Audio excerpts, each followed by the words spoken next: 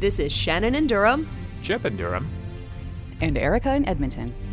And you are listening to the audio guide to Babylon 5, Episode 78, Rumors, Bargains, and Lies. Oh my.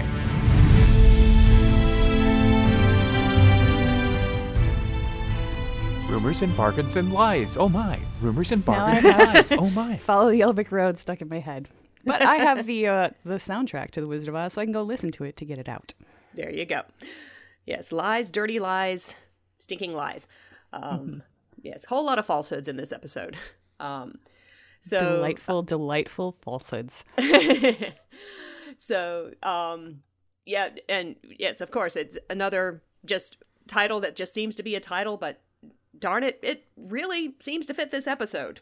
So, so I think, we complain and fuss about, but they're generic titles, but, most of the time, JMS follows through. But by the time that we're getting to in this season, in this series, we're midway through the 4th season of a very serialized story. I think people, maybe he's just sort of playing the odds that, if you're in now, you're in regardless of the title. It's a pretty safe bet, I think. Yeah. But before we get into it, I'm curious. Did Steven win Vehar bingo this time? In fact, he did. Yeah, really? Not immediately. It actually took a while, but it was actually it was after the cold open and just as the credits, or did he do it right before the credits? I can't remember, but it was later than he usually says anything. So he had just been sitting there watching quietly, and then he kind of tilted his head a little bit, and then he kind of leaned over and he said, "My Vadar is pinging a little bit." And I was like, "Oh, okay." And then, of course, as and I didn't remember if this was a Mike Vehar episode or not. Right. So as the names of the guest stars are coming up, and it took DP longer and the than writer, usual. I think they were still showing credits like way into the scenes. Yeah, it was like into the second scene already. Yeah. And every time it flashed up, this was like, it was extra suspense for me because I was like, I want to see if he's right. So finally when it happened and it says Mike Vehar, Steven made a finger gun at the screen and went, pew! He was very happy. Love it. I wondered because the first scene, the opener, I personally found myself cringing through a lot of it. It just felt very hokey for them to like come one after the other in a line to be seen nodding at Sheridan, and then Sheridan, here's corny, silly Sheridan back. We haven't seen him for a while, and being such a goof, and and all the unnecessary I guess necessary exposition depending on who you're talking to. Fault. No, but still, the fact having to deal with it, it's like. About the only thing that rang true for me was, Ivanova's line, would you like to share with the group? That was the point when I started feeling drawn in.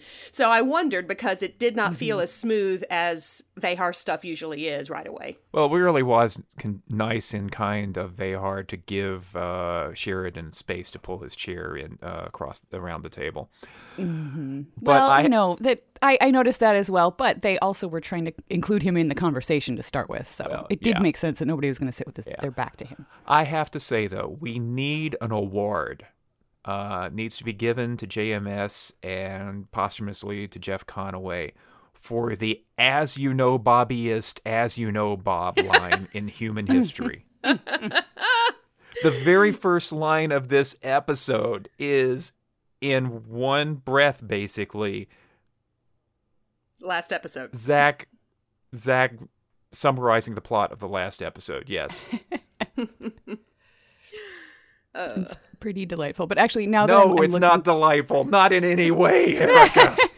No, what was delightful was the possibility that what kind of got me was whether or not Bruce Boxleitner was supposed to pound the table the way he did, because it seems like he got everybody else. I think he legitimately scared Claudia Christian. I think so too. I think Jeff Conaway literally started corpsing on set towards the end of that cut because when they do the reverse angle, he's kind of stone-faced.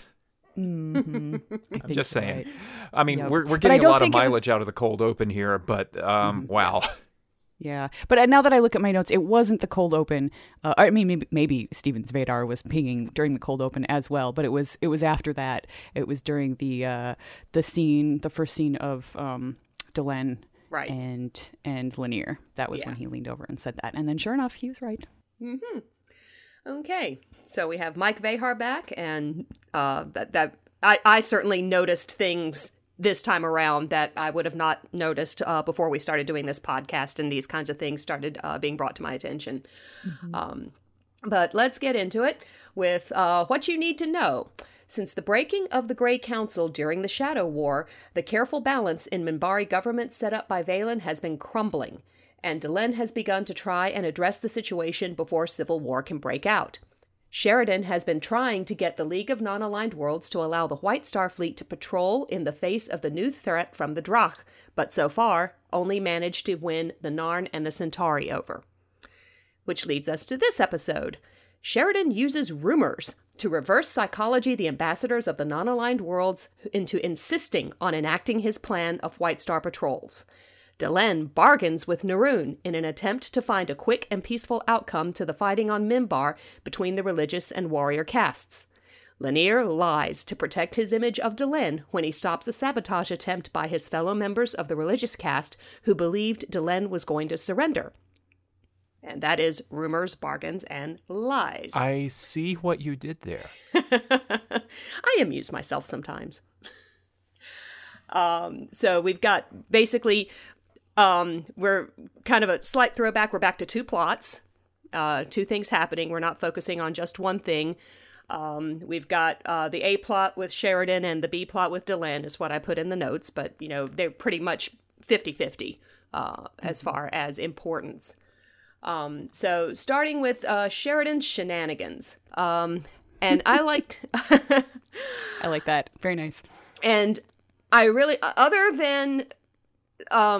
and I'll get to it in a few minutes, in a few places overacting, in my opinion, among various people in this episode, not just any one person, but several of them. I really liked seeing Sheridan come up with this. I really liked how JMS decided to treat his audience like intelligent people and just played it out and refused to tell this is what Sheridan's doing. You know, Sheridan doesn't tell any of the others what he's doing. He just gives them the orders or, you know, I need you to do this. I need you to do that. He gets the chess pieces in place. But, you know, he lets the audience figure out the game. And I really liked that.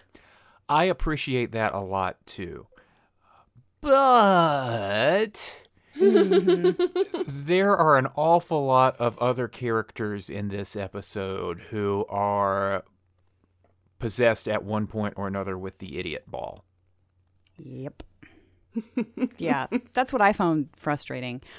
Because, first of all, I liked the fact that we sort of had to figure it out, like you said, but I feel like Sheridan should have told some of his other command staff, at least. I mean, it looks like he probably told Dr. Franklin because he he acted like he knew.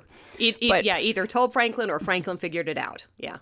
But, you know, Ivanova, like, I suppose they're old friends, so maybe he sort of took some pleasure in just watching her flail and figure it out. Maybe I'm trying to headcanon this for myself, and it's not entirely working because it just seemed like a bad move because I was a little bit worried that she could somehow blow it for him. Like, yeah, you know, I not on couldn't purpose. Decide whether telling her what his plan was would make her presentation on the Voice of the Resistance more believable or less believable. I mean, what we got was pretty much, you know, not very believable. And I don't know if he had told her, this is what I want to do, if she could have done something to improve it. Maybe. Yeah. I don't know. There's a lot of lampshading here. And I think one of the things that's going on here is that JMS thinks that this is really funny and thinks that this is ironic in a deeply in a deeply meaningful way. And I think that it's almost a little too much confidence, a little too much hubris in how clever he's being, both in the humor and in the irony. So it's it's broader than it needs to be, but it's kind of fun. So Yeah. I keep balancing back and forth throughout watching this episode on how much I'm digging it or not. And I think I ultimately come down on, I'm digging it. This is fun. This is funny, but it's not as clever as I think JMS thinks it is. Mm-hmm. Yeah. And I think some of the over-the-topness, like Shannon alluded to in the performances, doesn't help, which surprises me a little bit because I feel like usually the Mike Vehar episodes get really, really good, solid performances. But, I mean, this is a wackier episode than a lot of the other ones that he has done. So, I mean, certainly people look like they're enjoying it. Like, obviously the actors are all having a good time with this, but it did feel, I kind of felt like the League of Non-Aligned Worlds was a bunch of gullible, silly children. That's just sort of how they came off. Chickens with their heads cut off in that one particular scene where they all of a It sudden must decide be an invisible enemy. and then it's just like they all scatter frantically. Yeah, that was one of the points that pushed it into the, oh my God, guys, come on, rein it in. Because several of these actors, the actor who does the Drazi and the actor who does the Brakiri, are normally solid performers. And this is, it gets a little bit better in the council chamber when the Brakiri's taking the lead, and and then it smooths out, but still it's hard to get that image out of my head. And I do love the juxtaposition of the Brakiri and the other non-aligned worlds smugly thinking that they've put one over on Sheridan. And the payoff when he's shouting in the elevator. That's great. I do like where we wind up, and I also think that there's something really interesting here about. I've said a few times before about JMS seems to be really invested in his good guys being good guys. The nobility of the Army of Light, the nobility of Sheridan, and all this other stuff. So this is Sheridan being full-on Machiavellian. Although JMS is very careful, and Sheridan is very careful. It's Doyleist and Watsonian here. Everybody's really, really careful. It's, we're not lying. We're just presenting the truth in a way that plays to people's suspicions, things like that. We still can't be propagandists on Babylon 5. Right. But this is him being manipulative. And I do like that we are going somewhat into this grayer territory. It's at one point fascinating and at the other point infuriating because it's not quite that clever. Yeah, the thing that tips it over to overall really good for me is that we get to see Peter Jurasik go to town. Oh, that's great. Lando's, especially the second scene with him and the Drazi in his quarters, of getting Londo. Well, no, and with Sheridan too, because when he's talking about Earth stuff, and I don't get all this Earth stuff. That's a good scene too, but both of those scenes just let Londo be pure Londo again, which we haven't seen in a long time. I actually like those scenes with Londo even better than I like some of the other ones because, actually the second one specifically with the Drazi, because some of the times when Londo is being big and bombastic, it's skating a little close to the top for me. But in this case, he has been told to deny something that he knows is true. Right. And he's frustrated by that. And he just lets that frustration come out in his denial. And it is delightful and 100% believable in character and in world. So I really liked that. And I think I do end up on the positive side overall because like Chip said, I love the bones of this. I think the bones of this story and this idea are great. But I guess it must have just been a deliberate choice, probably on JMS's part, to have this be one of the lighter episodes and sort of bring some, a little comic relief into the story, which, has been fairly heavy for the past little while. And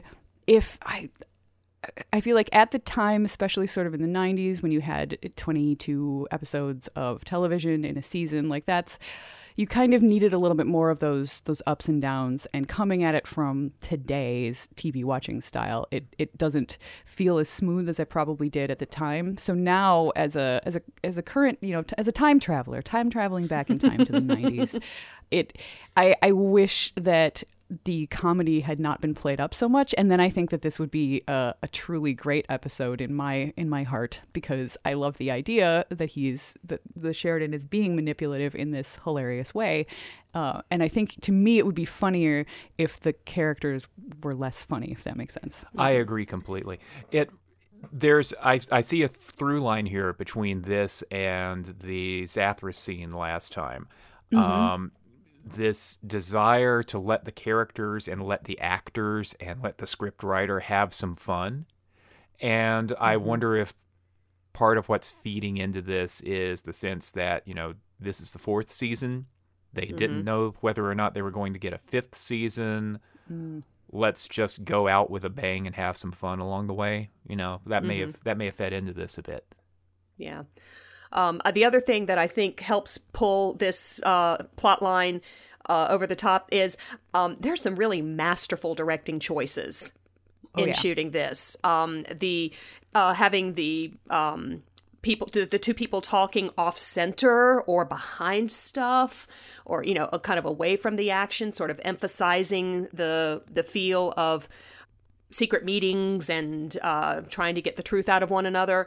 There's the fact that when Londo is denying everything to the Drazi, they carefully shoot it so that you are constantly seeing Londo's reflection, or that portrait of Londo, but not necessarily Londo's own face.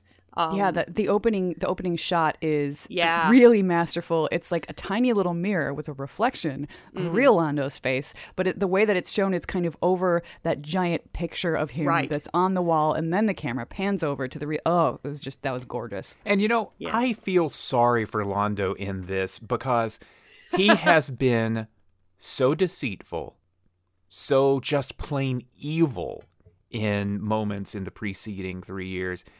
He's finally back in civilization. He's out of the wilderness. He's, I guess we could say, on the side of the angels now to a certain extent. But you gotta lie for me, dude. He can't. He's finally to the point where he doesn't feel like he has to lie or attack anymore, and he can't do it. Oh, I hadn't even thought of that. That's awesome.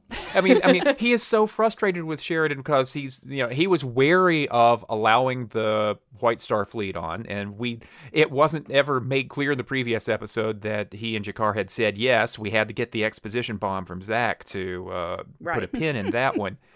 So he goes through all of this internal angst, I assume, and then finally says, yes, we'll put the fleet on our borders, because Sheridan wants us to, and because it will be great and symbolic and helpful. Wait, I can't tell it now? I love that. I have to say we didn't, or yeah. So yes, I completely agree with you, Erica. It's the great bones, uneven execution. Yeah, and I wonder, Shannon is right that the direction really helps. I wonder how much I would have liked this story if it would have been done by a first-time director, somebody who was less masterful, I like that word, than Mike Vehar, because I feel like his excellent direction and even just the lighting, which Stephen pointed out in a bunch of scenes, really made this feel more sort of professional. He was pointing out the Voice of the Resistance set, and he was just like, did you notice how much better that set? It's exactly the same set that they've been using. It looked more real and legit than it has ever before. It was just like the lighting was just spot on, and Steven really liked this episode, and I'm wondering how much that is just because of Mike Vehar. I feel like the goofiness of mostly the League of Non-Aligned Worlds was I was expecting that to be the kind of thing that would bother him, the way it sort of bothered me a little bit, but I suspect he was watching the camera movements and the lighting and stuff so much that he was distracted from the over-the-topness and ended up really quite enjoying this. I wonder, I was actually coming at it from almost the opposite angle. I think we're going to need the help of our listeners in the in the conversation threads at b5audioguide.com on this one. I don't recall any previous Vehar directed episodes that had such strong comedy undercurrents. And I wonder if a different director would have been able to modulate the actors a little better. Yeah, that's interesting because I know that some of the episodes that he's done have had some really amazing scenes from an actor perspective, but those have been more sedate, I guess, or emotionally. Yeah, exactly. So I wonder if it's just that his comedy is not necessarily his sweet spot. So if a comedy director had come in, we might have been happier and Stephen might have been unhappier. Good point. We'll never know. Well, actually, I'm pulling up the Babylon 5 Wikia right now as you guys were talking to try and pull up Vehar and get the list of episodes that he's directed so far. There was a late delivery from Avalon had moments between G'Kar and Arthur. That's true, and some of those were truly, truly excellently funny. But I think there was such an undercurrent of pathos in that story that is what he focused on, and that's why the funny was so good. Was because I felt like the pathos was sort of more primary, and we really don't have on this side of the plot. We really don't have that in this one. Yeah, I'm looking because comes the Inquisitor, War Without End. Yeah, those are Ship of Tears, Messages from Earth. Yeah, most of these are fairly heavy-hitting. Anything else about this side of the plot before we go over to Minbar? Can I just say that Marcus, I loved his delivery. He wanted to shoot a bunch of rocks and then leave. Just like, yep. That was almost worth Sheridan not telling anybody. Yeah, that's true. Okay. Well, then we will jump over to the other plot where we have Delenn is now trying to head off Minbar falling into complete civil war. And by doing so, she reaches out to what she thinks is the one member of the warrior caste who might actually come and talk to her because, he never backs down from a challenge. This was one thing that was super interesting because towards the beginning, when she's first talking about him and to him, I had in my notes, Delenn knows Neroon. She knows she's got to throw a challenge at him to get his attention. And damned if 20 minutes later, there's a line of dialogue and Neroon says exactly that. It's like, okay, yeah, I'm good. I was so happy to see his name appear in the credits. I was just like, yes, because his performances in every other episode that he's been in have just been really excellent. So I was like, yeah, I'm excited to see what he does this time. And wow, every single scene between John Vickery and Mira Furlan was just so intense. And I mean, I certainly don't ship those characters at all, but you could. Well, you could sort of, but it was more like two equals, two sort of like intellectual and political equals battling, or bantering, one of the two. And it was just so delightful. I was kind of on the edge of my seat simply for the acting. That was John Vickery elevates Babylon 5 every time he's on. Every time. Mm-hmm. And he's got some sweet, sweet shoulder pads, you guys. Yeah. I also like, not just the fact, that John Vickery's that damn good and, brings a lot to it. But we've mentioned before how JMS was thinking about the Eastern Europe situations that were going on not long before. Mira Furlan and her husband leaving Europe to get away from those conflicts and giving her the dialogue, the opportunity to actually voice what she genuinely is feeling about her own homeland just gives so much more weight to her performance. Mm-hmm. Absolutely. They were both great. It's powerful stuff. It's powerful stuff. I love that moment when the warrior caste and the religious caste are just sort of staring at each other along the corridor, waiting for Delenn to get there. And the cuts. Oh my God, the cuts of her marching in. I wrote that down too because that just felt like so Star Wars in a way. they're waiting on either side for the person who's going to come in and take charge, and then her marching down the hall with her own people behind her. I loved that bit. It's also a pretty strong parallel to Sheridan returning to Babylon 5 from Zahadum. That's true. And this brings it right back to the whole Delenn is a power player, Delenn is a leader, Delenn is a badass. It's we are getting this. We have her, fretting about her beautiful city in flames early on, but she's steely throughout this episode. She is. And that opening of that scene, actually, Steven he wasn't as big on that part. He kind of wondered if maybe there had been some sort of a miscommunication between Mike Vehar and the editor, whose name escapes me at the moment, because he felt like that first sort of the shot of them standing in the hallway waiting was like one grand possible take, and then they kept cutting back and forth to Delenn, marching and stuff, and he didn't feel like that kind of flowed as well as he thought Mike Vehar usually did. But I still liked it, and I thought that it was you have this real tension, these two factions who are facing off against each other, but here we have this side of the plot in this story isn't an over the top funny one. It's a dramatic sort of thing, and yet I think it has some of the funniest moments, because you have Neroon sort of not really deflating the tension in the room, but deflating the tension of the viewer, because his delivery of, I would be very worried to be alone with one of the warrior cast. It's just, it's just dripping with sarcasm.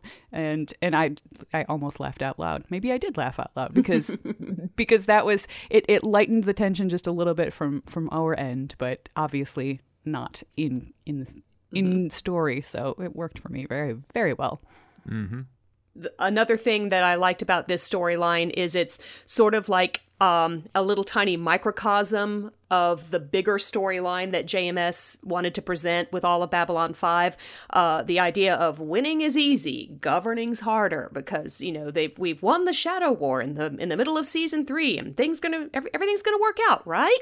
No, we have so many different planets now in turmoil as a result of the Shadow War, or next to the Shadow War in the case of Earth, things like that. So the fact that Delenn has to now take action to try and wrestle Minbar back from the brink. War has broken out. People are dying over the lack of a Grey Council holding them together now. And which is something that she did, as Lanier points out, Valen said it was going to happen. You can't take the blame for all this. But now she's got to deal with the aftermath. I love how she sort of admits that she assumed that prophecy would all work itself out. Mm-hmm. In part, she broke the Grey Council because she was fulfilling prophecy. Mm-hmm. And then she remembers that Valen only knows what Sinclair knew, and she can't expect it all to work itself out anymore. She's the one who has to deal with the consequences of what she did. So that I thought that was really telling, and she admits that to Neroon, says, "But we've got to fix the problems right now." I love the scene with them in Delenn's quarters, where the mutual respect, and it is so good. It is just so good. I also like the fact that JMS plays fair and shows that it doesn't matter what side of a conflict you're on, there are going to be people who go too far. I had forgotten that the Warrior Cast dude was going to clock Neroon. Yeah, I mean, that's just a tiny little, hey, remember this? Because we've shown in the past that the Warrior Cast that has people who are too extreme, and we've seen that before in the show. But yeah, JMS has that one tiny little bit to say, hey, remember there are warriors who, want nothing more than total domination, and it looks like Neroon is caving, so yeah, I'm gonna attack him. But then for the religious cast, so far, most of what we've seen from the side of the religious cast has been, they're the intelligent ones, they're the spiritual ones, they're going to always make the right decision. No guarantees. No guarantees whatsoever. when some people's beliefs are pushed that far against the wall. And we've seen sort of a hint of that before, you know, when we had Delenn discovering the truth about humanity and human DNA being mixed with Minbar DNA and stuff. So, but we've never seen anything quite this blatant and in your face on their side. I don't remember that storyline leading to members of the religious caste looking to kill everyone on a ship. Yeah. To basically we're gonna marry Celeste this ship and never be seen again, and somehow that's going to guarantee us victory. Mm-hmm. It's kind of interesting too, the way the two plans are sort of very fitting for the different. I mean, maybe clocking Neroon wasn't exactly a plan. That might have been a heat of the moment sort of a thing. But you have the religious caste choosing to do something that will just sort of very quietly and we hope peacefully just take everybody out, and the ship is just going to drift away into history. And then on the warrior caste side, we have a moment that Steven really, really loved because you get this awesome shot. It's pretty much in the dark. You've got bright light on Neroon and the camera, you know, the cuts and everything. It's just really, really great. Steven he just yelled. He's like, "Sweet, look at that directing. That was so awesome." And he put his hands in the air. He was really excited. And I was too, because I had also forgotten that was going to happen. Right. And it was a great moment, and it was made even better by the awesome directing. So thumbs up to everybody on that part. Yeah. Yeah. So I want to talk about irony again, because it's this plot is also got some of the same DNA as the other plot, particularly when Delenn is saying things about how surprised she is about, or how not surprised, how the erratic warrior caste would have done such a thing, and the religious caste members are sort of looking at each other going, "Oh, right. Oh, stuff." They aren't thinking stuff. And and then again at Lanier's bedside, there's a load of dramatic irony. Yeah, and maybe I'm jumping ahead a little bit, but when we get to the end and Lanier is dressing down the religious caste conspirators, complete with that, "Oh, fine, I'll make the goodbye gesture." Right? Yeah, all I can be bothered is to flip my hands a little. Yes, yeah, I don't. Yeah, it's not just that I'm tired. I'm really pissed off at you, but Lanier says that, you know, he did it for Delenn and he protected their honor for her because it would break her to know just what her own people were capable of. And given all of the heavy irony lines that Delenn delivers during this episode, I don't want to believe that of the character. I want to believe that Delenn knows exactly what they were up to and said the things that were calculated to shame the others. I don't like the thought of Delenn being this pure innocent, and that's what makes her so special, because that's the complete opposite of what we're getting from Sheridan in this episode, that he's being the manipulator, the tactician, you know, he's getting stuff done. I want to believe that Delenn's just that good at it, but I can't tell from this episode, from the script and the direction, whether whether Lanier has an unrealistic hero worshipy idea of Delenn, or whether Straczynski is really trying to say that Delenn is just that idealistic. I don't think she's that idealistic anymore, as if you're looking at it from, you know, the last several seasons and her growth. I think she's totally capable of seeing exactly what you were gonna do and laying you out without saying directly to you, you know, "I know what you did, but this is bad." She's capable of it. But like you, I'm just not sure if in this specific episode she twigged to just how desperate the people on that ship were.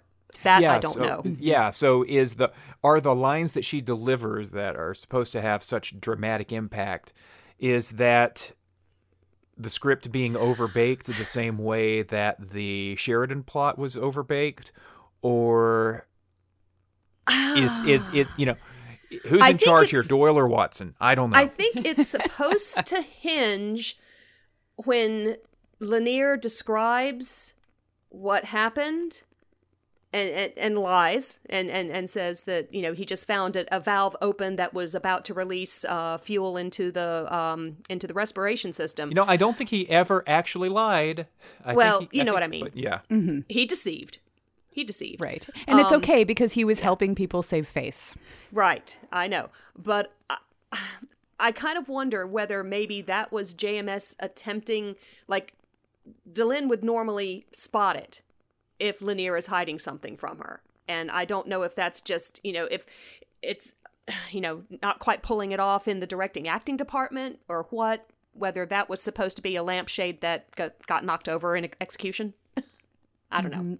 I think it's the way that I always read it every other time was just that Delenn is that pure and not so much that she's not savvy enough to have recognized it, but that her focus is elsewhere. In this episode, she is really, like, this is a big, big deal for her, and she is trying to get Neroon on side, and she's got whatever plan she's got to try to save Minbar, and that is where her focus is. And she's sort of doing that thing that leaders sometimes do, and just sort of seeing the people who are on her side, her family, the folks around her, as her support system, and maybe not paying super close attention to their specific, you know, actions and needs and that sort of thing, because I feel like if she had been paying attention, she's a savvy enough and you know, sort of warm enough character that she probably would have recognized these sort of the body language and just noticed that basically people were unhappy with her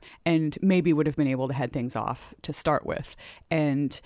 But this time watching it, I didn't really think of it until you mentioned that, Chip. But I think the one moment where it could possibly change over is Lennier's line where he says, "I think we can be fairly certain that the warrior cast didn't have anything to do with that." Yeah, so that was part of it. Yeah. If she does twig, I think it would probably be at that moment, because Lennier is somebody, especially at that moment, that she is paying close attention to. So she might have figured it out, but I think that most of the lines she was delivering were actually just dramatic irony, where we know that what she is saying is so the opposite of what has happened. But I think at those times she really believed it. And certainly I think that the show is wanting us to believe that, because we never really get anything to counteract it. And most of the time when any of the characters are being smarter than the rest of the characters on the screen, we get confirmation of it later. And I think the fact that we don't this time, yes, it leaves it open for headcanon, so you can believe that all the way through she knew what she was doing, but I don't think that was the intent of the show, which is kind of too bad, because I like the idea that Delenn is the best, and but I'm also okay with thinking that she was just really focused on the warrior cast, and that's why she just didn't sort of notice what was going on behind her. Yeah, I just don't feel good about the notion of innocence and naivety being part of her strengths, you know? Although that seems to be what Lennier thinks. Yeah. Yes, that's true. And of course, and I don't know how I felt about him protecting her, like with lies. It was very sweet. You know, Stephen was just like good old Lennier when he was in the tube, you know, saving everybody. But yeah. Yeah, and that's the one other thing about this particular storyline is that we get bits of how Lennier sees Delenn and how Delenn sees Lennier. We've gotten that before, but like not necessarily in the same episode right there, almost back to back, where we can compare and contrast. The idea that Lennier's, and it always seems to be that Lennier feels like he has to protect Delenn kind of from her own people more than anything else. He doesn't necessarily feel that he has to protect her from outside forces, from the Shadow War. He sees that she has to be a leader there. He doesn't like it. He tries to help. But it's situations like this when we are dealing with internal Minbar stuff and internal religious caste stuff that he seems to really want to step up and protect his image of her as, you know, truly believing in the higher ideals that we represent. And and you guys aren't doing it, but I'm not going to let her know that, because I can't ruin your image. You know, that kind of sort of flows along with what I was saying about her focus being elsewhere. I think quite often, and I mean that's sort of how we got to this situation, or at least her jumping into this Minbar situation so late in the game, because her focus really has been elsewhere all along. So it does kind of make sense that she is focused outward. She's focused toward the rest of the universe and the shadows and the Earthers and all that kind of stuff.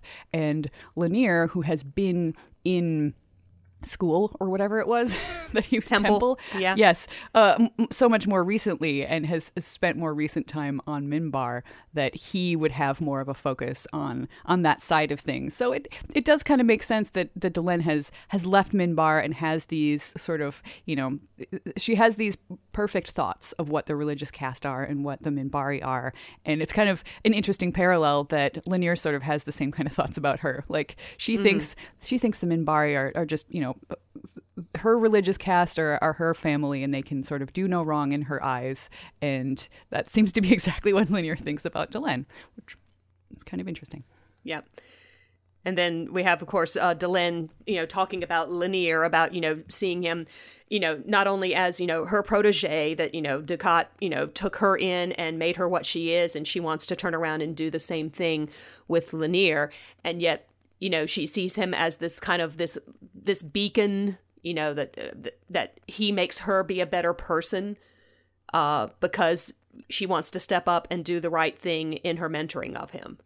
And yeah, I think we saw another parallel there with Londo and Vir. We saw a lot of that. We got, how much Vir cares for Londo and thinks that Londo can be good. And we really saw toward the end of the whole Centauri thing how much Londo sort of relies on Vir and what kind of a relationship that they have. Up until now, we've really only kind of seen Lennier stepping up for Delenn. We hadn't as much seen just how much she relies on him. I mean, he is a real support for her, and that's something that I guess I hadn't really realized, that because she hasn't vocalized it on screen. So it's nice to see that street goes both ways. Yeah, it's almost like for Vir, it's hope in Londo, because Vir typically has a fairly clear sense of just what Londo's done and what Londo is capable of, and Vir's constantly trying to get Londo to redeem himself, kind of. With Lennier, it's more faith. She doesn't need to redeem herself because she's already good. She's already perfect, except that she is too naive to accept that her people will do the worst, or are capable of bad things, and damned if Lennier is going to spoil that for her. Yeah, I think the only part of that I have a problem with, I don't have a problem with her thinking that her people are good and that's a good thing. That's fine. It's Lennier's idea that it would break her if she found out the truth. That's the only bit that I sort of have a problem with, because I don't think it would. Yeah, it is overprotection, in my opinion. It is. And then Neroon gets in a damn flyer and goes away. Steven was just like, oh, he lied. And here I thought they were going to be friends. It's just like he sounded so dejected, which I was too. Yeah, I remember that is exactly the kind of scene that just makes your stomach sink. We had progress. Things are going on. Damn you, Neroon. But it's drama. It's great drama. It's great drama. But the first time I saw this, my heart sank. Yeah. You bastard, Neroon. Indeed. Oh, but he just does it so well. Well, yeah. He's Scar, man. He's Scar from The Lion King. He actually was, by the way. On Broadway. Yes, he was. Oh, was he? Yeah. Oh, nice. Very nice. Okay. We've mentioned a lot of Steven's reactions. Was there anything else that we haven't mentioned? Well, afterwards, I did my usual. So, what'd you think of that one? And his answer was, that was good. It was all sneaky, manipulating people, a bunch of aliens and stuff. I was like, yep. And then he said, and of course, Mike Vehar, first appearance of him in season 4, don't you know? And thus the best episode of season 4. And I was like, really? Do you really think this is the best episode of season 4? And he said, well, it's the best directed, that's for sure. And then he stopped. He's like, well, that Kim Friedman one was also really good. But and then he pointed out how the difference between the same sets in this episode and other ones were like night and day, almost literally, because you really had such a difference in the lighting. Right. And then I was like, okay, anything else? And he just sat for a second, and then he just went, Vehar, Vehar, Vehar, Vehar, Vehar. and then he pointed out also that it wasn't just camera angles that make a well-directed episode, right. That it really is, sort of the feel of the sets and the lighting and the style and stuff. And he was just really, really, really enjoying it. So I think he knows that there's at least another one Mike Vehar episode, if not a couple in this season. And because he accidentally discovered that. So he's looking forward to them. Okay. Anything else before we go through a jump gate that we haven't touched on? Nope. Let's do it. Yeah. Okay. Well, then, for those of you who are watching the show for the very first time around, this is the point where you get off, and we will see you next time when we talk about moments of transition. As always, you can talk at us on Twitter and Tumblr and at B5 Audio Guide. And of course, we have our website, b5audioguide.com, with our chat threads, both spoiler safe for those who are watching the first time around and spoiler full for those who have seen it before and want to hash it all out. We have wonderful conversations there. We love our listeners. We love the folks who come and talk at our website because they come up with just so much great stuff. Thank you. Keep doing it. And with that, let's hit a jump gate.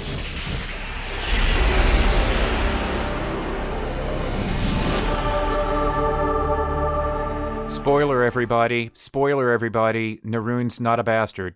Right, yes. Very next episode. It was the plan all along. It took me a second to remember that. Yeah. I was just like, oh, shoot. I wasn't thinking shoot. And then I was like, oh, shoot. I wasn't thinking shoot. So that was a good moment. But yes, very next episode, again, because of the are we getting a fifth season problem, the Minbari Civil War gets wrapped up next episode when Delenn and the warrior, Shakira, whoever, they basically play a game of chicken in which one of them winds up burning to death, except it's actually Naroon who jumps in and takes the bullet. With the greatest exit for the warrior cast hero ever. Yeah.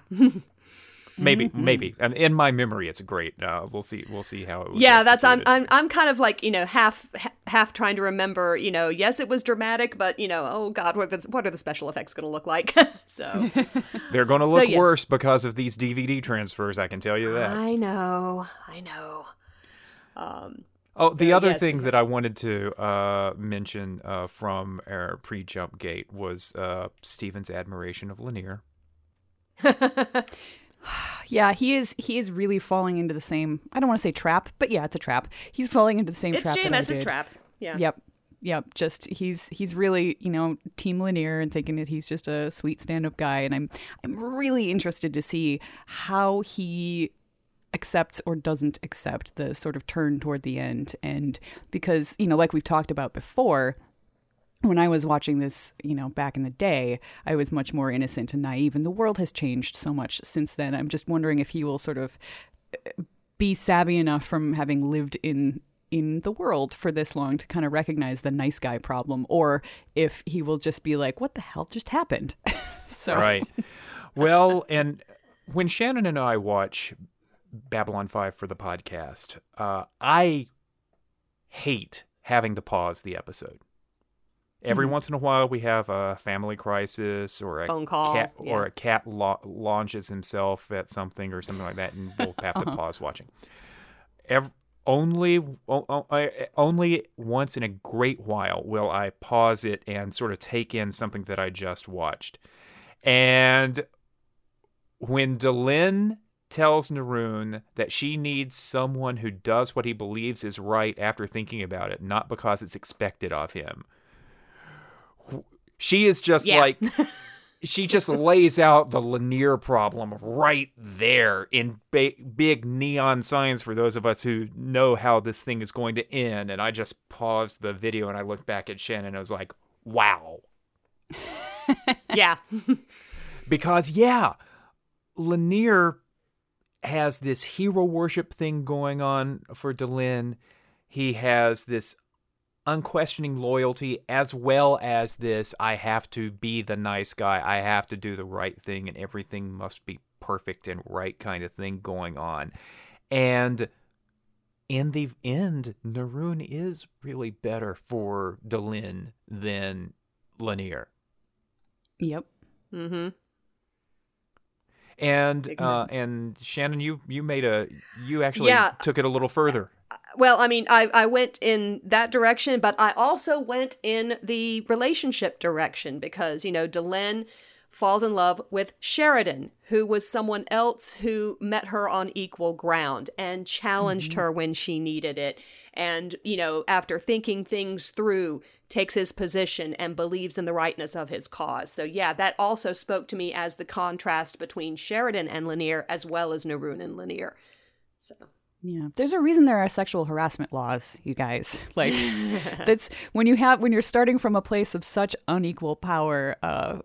There's, I'm not saying that relationships can't spawn out of that. That's certainly a thing that happens, but that's a big hurdle that you have to get past. Otherwise, you're going to end up with an unbalanced relationship and an unbalanced power dynamic just throughout. And I think that's a really big problem with the relationship between those two, whether it's emotional in the way that Lanier sort of wants it to be, or even just emotional from the Delenn side. She sees him as a support, that's a nice thing, but at the same time, like that's not an equal relationship at all.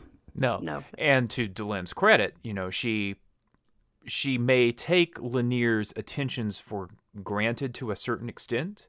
Mm-hmm. Although I think there's a 5th season episode where she pretty much says that she chose to ignore it because it would be not proper for her to acknowledge it and not proper to have him entertain those notions. I think that, and I'm mischaracterizing that possibly a little bit. I think the thing that sort of saves it for me is the fact that she clearly has his best interests sort of as a Minbari at heart. She states that she's trying to, like you said earlier, I think, Shannon, mold him the way Dukat molded her. So yes, she sees him as a support, but she also is a teacher and a mentor for him, which is a very and she does different. Take that seriously. Very different kind of way of looking at the relationship than you get from the bottom up, sort of, with Lanier looking at her. So her goal is to make him an equal, really, in the end of things. So that's laudable. Yeah, pity it's not going to work out that way. Yeah. Shucks. Something else I noticed, I think we mentioned this last episode, but I think here we really see how, Sheridan has made the first official step toward creating the Interstellar Alliance. I mean, he did it in a backhanded way, but now, for the first time since the Shadow War, he's got everybody on board for mutual benefit. And it is kind of a delightful way of doing that. And I was thinking about that through this episode. Like, yep, that is a definite step in this direction. And he really has, in a Machiavellian sort of way, tricked them into taking the first step on that road as opposed to dragging them along the way that they had to do to get everybody on side for the Shadow War. Right. Yeah. All of the comedy manipulations to get them to line up, it's fun and all that. It does make the point that these kinds of alliances just don't happen. Jakar's old line about enlightened self-interest. You also take a look at what was said earlier about the Minbari civil structure being held together by Valen, and that when Valen's knowledge ran out. When Valen's knowledge ran out, and when the Grey Council's rule is disrupted, all of the tensions come out. Next season, all of the lingering resentment that's been built up against the Centauri, all of the manipulations, the Interstellar Alliance comes very close to falling apart, and in fact, Centauri Prime leaves it because of these sorts of things going on. So it's actually kind of helpful, as ham-handed as it is, to go through the motions of getting all of these governments that don't trust each other into a United Nations kind of framework, because God knows, even in the mid-90s, we weren't exactly starry-eyed optimists about the power of the United Nations as an organization or anything like that. But anyway, it's important to get all of those distrusts and all the manipulations necessary to create this organization out there, so that when the organization fails in season 5 to protect Centauri Prime and all that, and to keep the peace in that regard, it doesn't just come out of the blue. Okay. And the last thing I had, at least as far as spoilers for future episodes, I believe this is the first time we have heard of Rebo and Zudi. That will come in the form of Penn and Teller in season 5, in the only episode not written by JMS after season 2, and it was written by Neil Gaiman. So The Day of the Dead. Yep. Oh, now I need to remind myself whether Gaiman wrote Neverwhere for the BBC before or after this aired. Before this episode? I want Neverwhere is 1996. I want to say before. After. Yeah. He did Neverwhere before Babylon 5. Okay. Because so. I don't know why I had it in my head that that this was his television debut, but it's not. Okay. But yeah, wow. And of course, they discovered after they hired Penn and Teller to play Rebo and Zudi, that even playing another character, Teller will not speak on camera. Yeah. That is not his thing. So they had to do improvise. They had to do an improvised Harlan Ellison voice out of a machine for Zudi's lines, which was kind of odd. But there you go. Yep. Mm-hmm. Oh, yeah. I'm interested to see what Steven is going to think of that episode. If I recall correctly, neither one of you was a big fan of Nightmare in Silver, the second Neil Gaiman episode for Doctor Who. I think I liked it better than some, but I mostly liked the Clara stuff. Anything else was not entirely great, so... This Gaiman episode is going to be a very, very significant departure. Mm-hmm. Yeah. Very much. The last thing I wanted to mention, just going back to Delenn for a second, I realized that in Spoiler Space, we've talked a lot about Sheridan and, how once the war is over, governing is hard and he doesn't always make the right choices. I really like that we get a little bit of Delenn also not being infallible here. As we, I couldn't point it out in non-spoiler space when you were talking about that, Chip, but about how she really expected life to just go on after the prophecy was over. And I think every time we get something like that, it really does make her feel like a more full and whole character, that she had this misconception. She isn't the person on the pedestal that the Lennier thinks she is, because she's a person. She's a person who is not always perfect. And I love that. But she doesn't make as grave mistakes as Sheridan does, I don't think. No. Yeah. Well, I think she had, we don't know that Sheridan had his own Ducat somewhere helping him sort of figure all this out. True. Sheridan certainly, he was a starship captain. He was a military leader. He did not expect to be thrust into actually governing things the way he wound up being. So. Yeah, I don't think Kosh was giving him politics lessons. Right. That would be hilarious. Anything else? Starfire Wheel next time. Yes. Yeah, next episode. And Steven will be very happy that there will be some heavy Lita stuff going on. Oh, that's right. Too. Yes. Some very sad Lita stuff going on, as well as because Bester will be back and she's going to have to make a deal. Yep. Okay, and that is Moments of Transition, which is the episode we will be talking about next time. Again, come check us out, b5audioguide.com and b5audioguide on Tumblr and Twitter. Come and talk to us. And until next time, this is Shannon in Durham. Chip in Durham. And Erica in Edmonton. And you've been listening to the audio guide to Babylon 5.